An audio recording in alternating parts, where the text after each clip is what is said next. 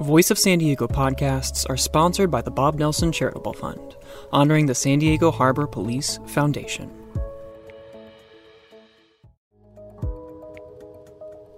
Voice of San Diego podcasts are sponsored by the Bob Nelson Charitable Fund, honoring the San Diego Harbor Police Foundation.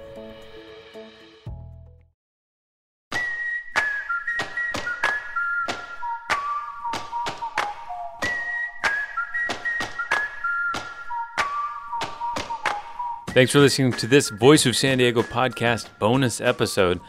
I'm Scott Lewis, the CEO and editor-in-chief at Voice of San Diego. We will have, of course, our normal show coming up this Friday. Andy, Sarah, and I will break down the news of the week like we always do. But I wanted to share this discussion I had recently. It's from our new live stream show. Runs every Monday, every Wednesday, and every Friday at 1:30 p.m. It's called Voice of San Diego at Home. It's on Facebook, it's on YouTube, it's on Twitter's Periscope service. I spoke that last week with Laura Kohn. She's a local education advocate and expert, works for the Workforce Partnership. It seems like all of the restrictions from the stay-at-home order are boiling off into one simple one: do not congregate inside. But that's what schools are. I'm very concerned about schools. I have been talking about them at length. There's very little that can go back to normal if schools aren't open. You can't open an economy, for instance, if all the roads are closed or are crumbling because of some earthquake or something. You would want to get the roads fixed. Well, schools are like that. If kids can't go to a place every day, their parents can't work. And if they can't learn skills, they won't be able to work. So here's my chat with Laura about what we're facing right now, what's in the way, what a new reality of schools would feel like, what it would look like, and when it might ever happen. My producer also wants me to be sure to say that this is audio from our live stream, Voice of San Diego at Home. So Laura especially has a little bit of a different sound, a little tingy, a little echoey than we'd usually have for the podcast. Sorry about that, but we thought it was a worthwhile conversation to share. We've got to figure out schools. We've got to figure out childcare. And to do that, I'm going to bring in my friend, Laura Kohn. Laura, hello. Hello. She's my go-to expert on all things schools and childcare. She's been doing tons of research before this all happened about the crisis in childcare. And now the entire infrastructure of childcare has vanished. And I assume we can get it back. What do we know right now about how many people in San Diego County, Laura, need childcare? Well, you know what? It's really hard to know right now how many people in San Diego County need childcare because of the layoffs. And so the estimates that we had before said that we were about 190,000 childcare slots short of what we needed. But I can't tell you at this point what we're short of. I will say, though, that the childcare sector is not shut down. So near as we can tell, about half of the childcare centers, the larger places, are still functioning, and 97% of the family childcare homes are open for business, but they all have reduced enrollment right now. Whether they're open or they're closed, they're teetering on the edge of insolvency and really can't figure out how they'll keep operating in the kinds of conditions and constraints that people are talking about or that are in place right now for childcare. So fewer kids per room, less shuffling between rooms means that they have to staff up at higher levels. They have to clean more. They have health protections in place, and it's all way more expensive than the prior operating model. And they were already operating on the thinnest of margins before. So it's a big crisis. My understanding is the governor has said that childcare facilities can open right now for non-essential needs. Like we can That's have right. childcare.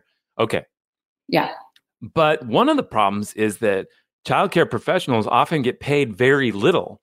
And if they were on unemployment after this crisis began, if they got on unemployment, they may not be very excited about going back to a job that paid less than unemployment, where they might be in danger of catching a virus. What do we understand right now about that dynamic? Yeah, two big concerns about the possibility of providing more childcare. Yeah. So one of them is what you just described. The ones that are the workers who are laid off now are being paid unemployment plus that federal bump, and they're making more money than they were making when they were working in childcare. And the second one is that a good chunk of the childcare workers, and I don't know the precise number, but the providers in town tell me it's a good number, are over 65, or are at greater risk of COVID infection or of severe consequences of COVID infection. And so they may not want to come back. We may not, think it's a good idea to encourage them to come back. So staffing up is really a big worry, a huge worry right now. Am I right to be freaked out about schools right now? Yes, you should be freaked out. I am too, because it's not figured out. There are no easy answers. There's not much guidance coming down from CDE. Every district appears to be figuring it out for themselves. They're talking to one another and talking things over, but there's no obvious model for how to run schools in this context. So the one thing I can say that is encouraging is that we've got countries in Europe that have opened their schools already, and Asia as well. And so by being behind them in the COVID crisis curve, we're going to be able to watch what happens, how they approach it, but also whether infection nodes come out of the reopening of those schools. Well, one thing American educational leaders are very good at is taking lessons from overseas, right? No, I kid the leaders. They're doing a lot of work. But I think that one of the things I'm trying to understand is, do you think that we're going to try to make the best of social distancing and distance learning? Or do you think we're going to just hold off until it's okay to go back to school with minor modifications? I feel like there's two competing groups of people. There's one that says this is a lost time, cut it off, make up the time in the future with summer school or longer hours or longer years, forget about it. And then there's another group that's saying, no. Enhance this distance learning. We don't know when this is ever going to get over. We need to make sure that people can learn now. And are those truly two competing camps, or is there margins on both? I'm not hearing it as competing camps. I'm hearing it as scenario planning. Yeah, I think that the districts that I've talked to are planning to open in the fall, considering how they can start to do staged opening or experimenting with things in the summer, but planning to open in the fall in the adapted versions or scenarios that we could talk about. But if COVID got worse over the summer, or if there were some evidence from those other countries that reopening, even in adapted circumstances, was causing explosions in the virus, then they would have to go to the other version of trying to make do with distance learning. But in the meantime, kids are losing learning, for real. And whether it's, kids of privilege, parents tell me they feel like their kids are at best frozen in their learning time. But kids from more challenged circumstances where parents are still working, where their learning conditions are way less than ideal, they're undoubtedly losing ground. That's what happens every summer. We used to call it the summer slide, and this is going to be a massive COVID slide. So the urgency to shore up learning for those kids and try to do some adapted version of schooling for all of us and for the working parents is super high. Let me ask you this. Let me put out two facts and see if you agree, or two strong opinions laced with facts. All right. See if you agree. One, distance learning, this idea of there being a hub of communication that helps parents facilitate the teaching of their kids with all these technological platforms, is a nightmare for working parents.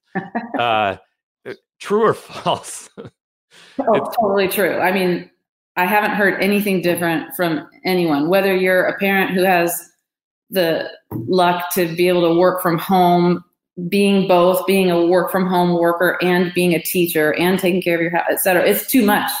And it is a nightmare. If you're still working outside the home, then nightmare also, because you're not there to help your kid and they're struggling along or not. And if you're unemployed, then you're really, on Maslow's hierarchy, you're really worried about your survival, and the likelihood that you're able to be the best teacher to your kids while you're also trying to be the best parent and make ends meet is not so high. I know there's some parents that are rising to this occasion, and it's working out for them, but I think we can agree that it's in the way minority. So the second part of this fact-laced opinion is this question of, I don't think, it seems impossible. It is impossible to socially distance 6 feet apart in schools, kids who are 6 to 15 years old. I cannot picture any school setting where you could manage to keep people apart. I look at our school, and it's an old school, so maybe it's not designed in the same way, but there is no part of that school inside where those kids could separate. The school rooms are small. There's choke points all over the place. The idea that you would have any significant number of students there and socially and keep them 6 feet apart is absurd to me. I am so tired of hearing people say that, because it seems like they don't even have never been to one of these types of schools. Yeah. Am I wrong? Could you imagine having kids separated in a school like that?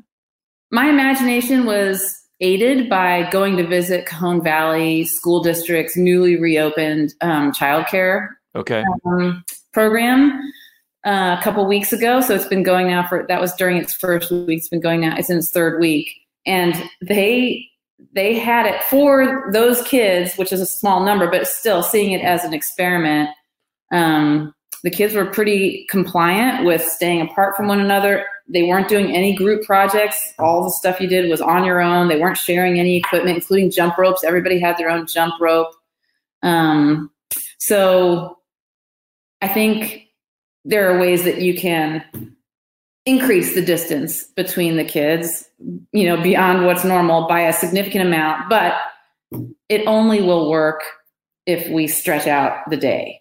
So there's just no way to do social distancing on our campuses unless you have kids in shifts, basically. That's the only possibility, whether it's certain days or parts of days. Otherwise, it definitely won't work. And I'll just add that California has really high class sizes relative to other places in the country. And so the challenge for us, because we've been tolerating these high class sizes for all this time, is going to be higher than it is for other schools. Yeah. I mean, what you're saying is like you would basically make class sizes a third or a half of what they are. Right. And that's, that's not going to happen. Right. I mean, there's no way. My teacher, Ann, and she had it all figured out in her mind. There's going to be a morning shift and an afternoon shift. Teachers would take their planning time in the middle when kids are eating lunch. So your school day would be half as long. Okay. But you would see half the kids, and you would just repeat the curriculum morning and afternoon. Other school districts probably can probably conceive of a more nuanced, sophisticated approach where kids come on for certain things and off for others. It's going to be a really complicated dance is what it comes down to. And that's without touching the need for working parents to be at work. Counterpoint. What if we just go back to school? Should we not just wait until it's okay to be together? And are we concluding though that that's just too long? But yes, we're concluding that that's too long. I'm married to a guy working on a COVID vaccine. Yeah. He's very cautious about the timing until a vaccine is available, unless we get really lucky with the first ones out of the chute. But so it would be, do you think it's accepted as consensus that there is no normal school until there's a vaccine? Or a very successful treatment, correct. And that's the consensus, not just that you think that's what the administrators are operating off of? Absolutely. Oh, God. Yeah. Yeah. I mean, that's a gut punch. The only other unless I can add is there's some question about how effective or ineffective kids are at transmitting the virus. Exactly. Like, can we get to that's what you're talking about. Europe, there's a lot of like Denmark and other places that are figuring out or saying the kids are so unsusceptible to or whatever. They're not vulnerable to this to the point that they can be together. There's evidence at this point, really mixed. I've looked really carefully at it because it's a crux question and it's not conclusive. So it's good. Again, it's good for us that other people are trying. I will say though, towards the optimistic side, that as I said, there is still childcare operating in San Diego County and has been throughout the pandemic or the epidemic. And I'm not aware of any COVID nodes emanating out of any of those childcare centers. So that's promising. Let me draw out a nightmare for you, or a nightmare to some people. Mm-hmm. So let's say that the decision is like San Diego State, that schools will not start on in live settings in the fall. That they make a decision that San Diego Unified and LA and the state decide, hey, we're not going back to campuses in the fall. We're going to do this distance learning. And let's say that there's a lot of parents who've had a horrific time managing that over the last couple of months, look at that announcement and say, well, I'm going to go look at some of these online charter schools or homeschool platforms that have already been established. They've been working on this problem for a long time, and they at least know, in some cases, how to manage the internet better than what we've experienced so far. I'm going to go to them. So we have this situation. Cindy Martin, the superintendent of the San Diego Unified School District, and Austin Buettner, the superintendent of the LA Unified, two biggest school districts in the state, wrote in Cal Matters yesterday. We can post the link. They said this is the worst financial crisis or worst crisis in the history of California schools. And so they say that we can't do everything we're supposed to do to get ready for this year with a 20% cut or whatever they're looking at in financing for this situation. And we have to do more with less, basically. They're saying we have this giant deficit and we're going to have to do smaller class sizes, some distancing, whatever. We're going to have to do some sort of device. And then what if you add to it 10, 15, 20%, 30% of other kids whose parents decide, actually, we're going to go to this charter school or we're going to go to this home school platform? What if that happens? I mean, are we going to start to see a dissolution of the school system unlike we've ever seen? I mean, that sounds like a realistic scenario to me. Parents will do what's best for their kids and for themselves as long as they have those choices available to them. And as you know, and hopefully the listeners know, the money follows the student. Exactly. Suppose the state could protect. They could. I mean, I know money's scarce, but they could decide to backstop the enrollment of the school districts. They could freeze it at the 1920 levels and protect them against that kind of exodus. But that's just more. That's more money. That's taking a chunk of money that needs to be spent somewhere in the COVID crisis and putting it there. But it would stave off the dissolution of the school districts as your nightmare scenario. So, I mean, if you were a parent, like we're, and we do get that announcement that says, at least for September through January, we're not going to do classes. You're not going to come on campus. You're going to have to continue this distance learning. Yeah. Everybody understands this is a what if. This is a what if. This is not.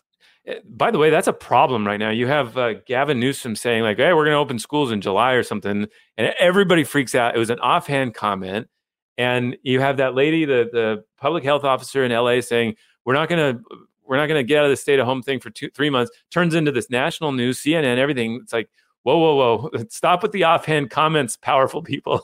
Stop with the offhand comments, especially there's the president. ambiguity about whose decision it is. There's absolutely ambiguity about that. And that's what's fueling this confusion. But yeah. Yeah. Okay. So if we do have to confront a distance learning scenario in the fall, which is hypothetical right now, how would you advise parents to start to decide whether they can handle it and how to manage it? And should they be thinking about, these homeschool platforms or these other more developed online educational systems? I mean, parents don't know what their own work situation is going to be in September. It's really hard to game these things out because of all the different variables. So one of them is what your own situation will be. Will you be going to the office in the fall? Will you be welcome? Not if my kids are home, but not required to go to the office? Will you still have a job when September comes? And then the other thing that parents will want to be calculating is as I was mentioning before, there's big variation amongst school districts in the level of sophistication of their distance learning approaches. There's variation between schools, among schools within school districts, and there's variation from teacher to teacher to teacher. So who your child is assigned to for next year and that teacher's skill level, and of course they don't tell you that till the day before, but that teacher's skill level at managing learning and supporting learning in a distance way is another factor that parents would want to look at. I know, some parents are planet headers and will get out in front of that, I suppose. We'll decide no matter what the form of the 2021 school year is, I think I'll be better off in this homeschool environment or this charter that's better at it. That's definitely possible. But what would you need to see to be able to say it's okay to go back to school? Like, and what could you do to make, I had this idea that I've been trying to shop, which is like the only place in my school that I can picture people separating well is outside. Like maybe we just put everybody outside, summer camps outside, everything outside. Is there anything you could do to a school or to the way things work that would make people feel more comfortable about it? Like what data point would you need to see to be able to say, hey, kids aren't really not only a threat to themselves, but a threat to people they might encounter? What would you need to see to be able to communicate that effectively to people? So we would need, if we could get evidence that kids were slow transmitters or low transmitters, that would be helpful. If we could see some specific scenarios about how to increase the distance amongst kids, recognizing that it will be imperfect per the comments in the chat. And I think we will be able to get evidence of that. If we could see specific plans from the school districts about how they'll do this blended situation and collaboration between the school districts and the after-school providers so that they can stitch together a full day experience for kids and families, those would be some of the conditions I would look at. And then just generally, what's going on with COVID? Are we sloping down or have we peaked back up? And there will be shutdowns. So even if we do figure out a scenario and I hope we will, for reopening schools in the fall, if the epidemic picks up in hot spots, we have to be ready for things to shut down quickly. What we want to see is that a COVID node in one school doesn't necessitate the shutting down of all schools in a district or in the county. We'd like, through testing, tracing, and tracking, to be able to isolate any kind of transmission nodes that crop up in schools and shut down that school and protect that community without doing a widespread shutdown. Well, that's a really interesting point, because one thing about schools is kids get sick all the time, like constantly. Like I'm still sick all the time. I mean, not now, I guess maybe we should just do this, but sick all the time. And it's going to be terrible when a normal flu or anything breaks out in a school and you have to, it's like our entire view of sickness has been just jostled to the point where like we can't handle anything anymore. It doesn't seem like we're going to have to, like, if somebody gets sick at a school, how do you keep it from getting shut down? Because, there's going to be rapid testing by the fall. It's going to be saliva testing instead of a nasty swab up your nose. Okay. So that kids will be willing to do it. Yeah. The rapid testing is what fixes that problem. there's a problem we can fix.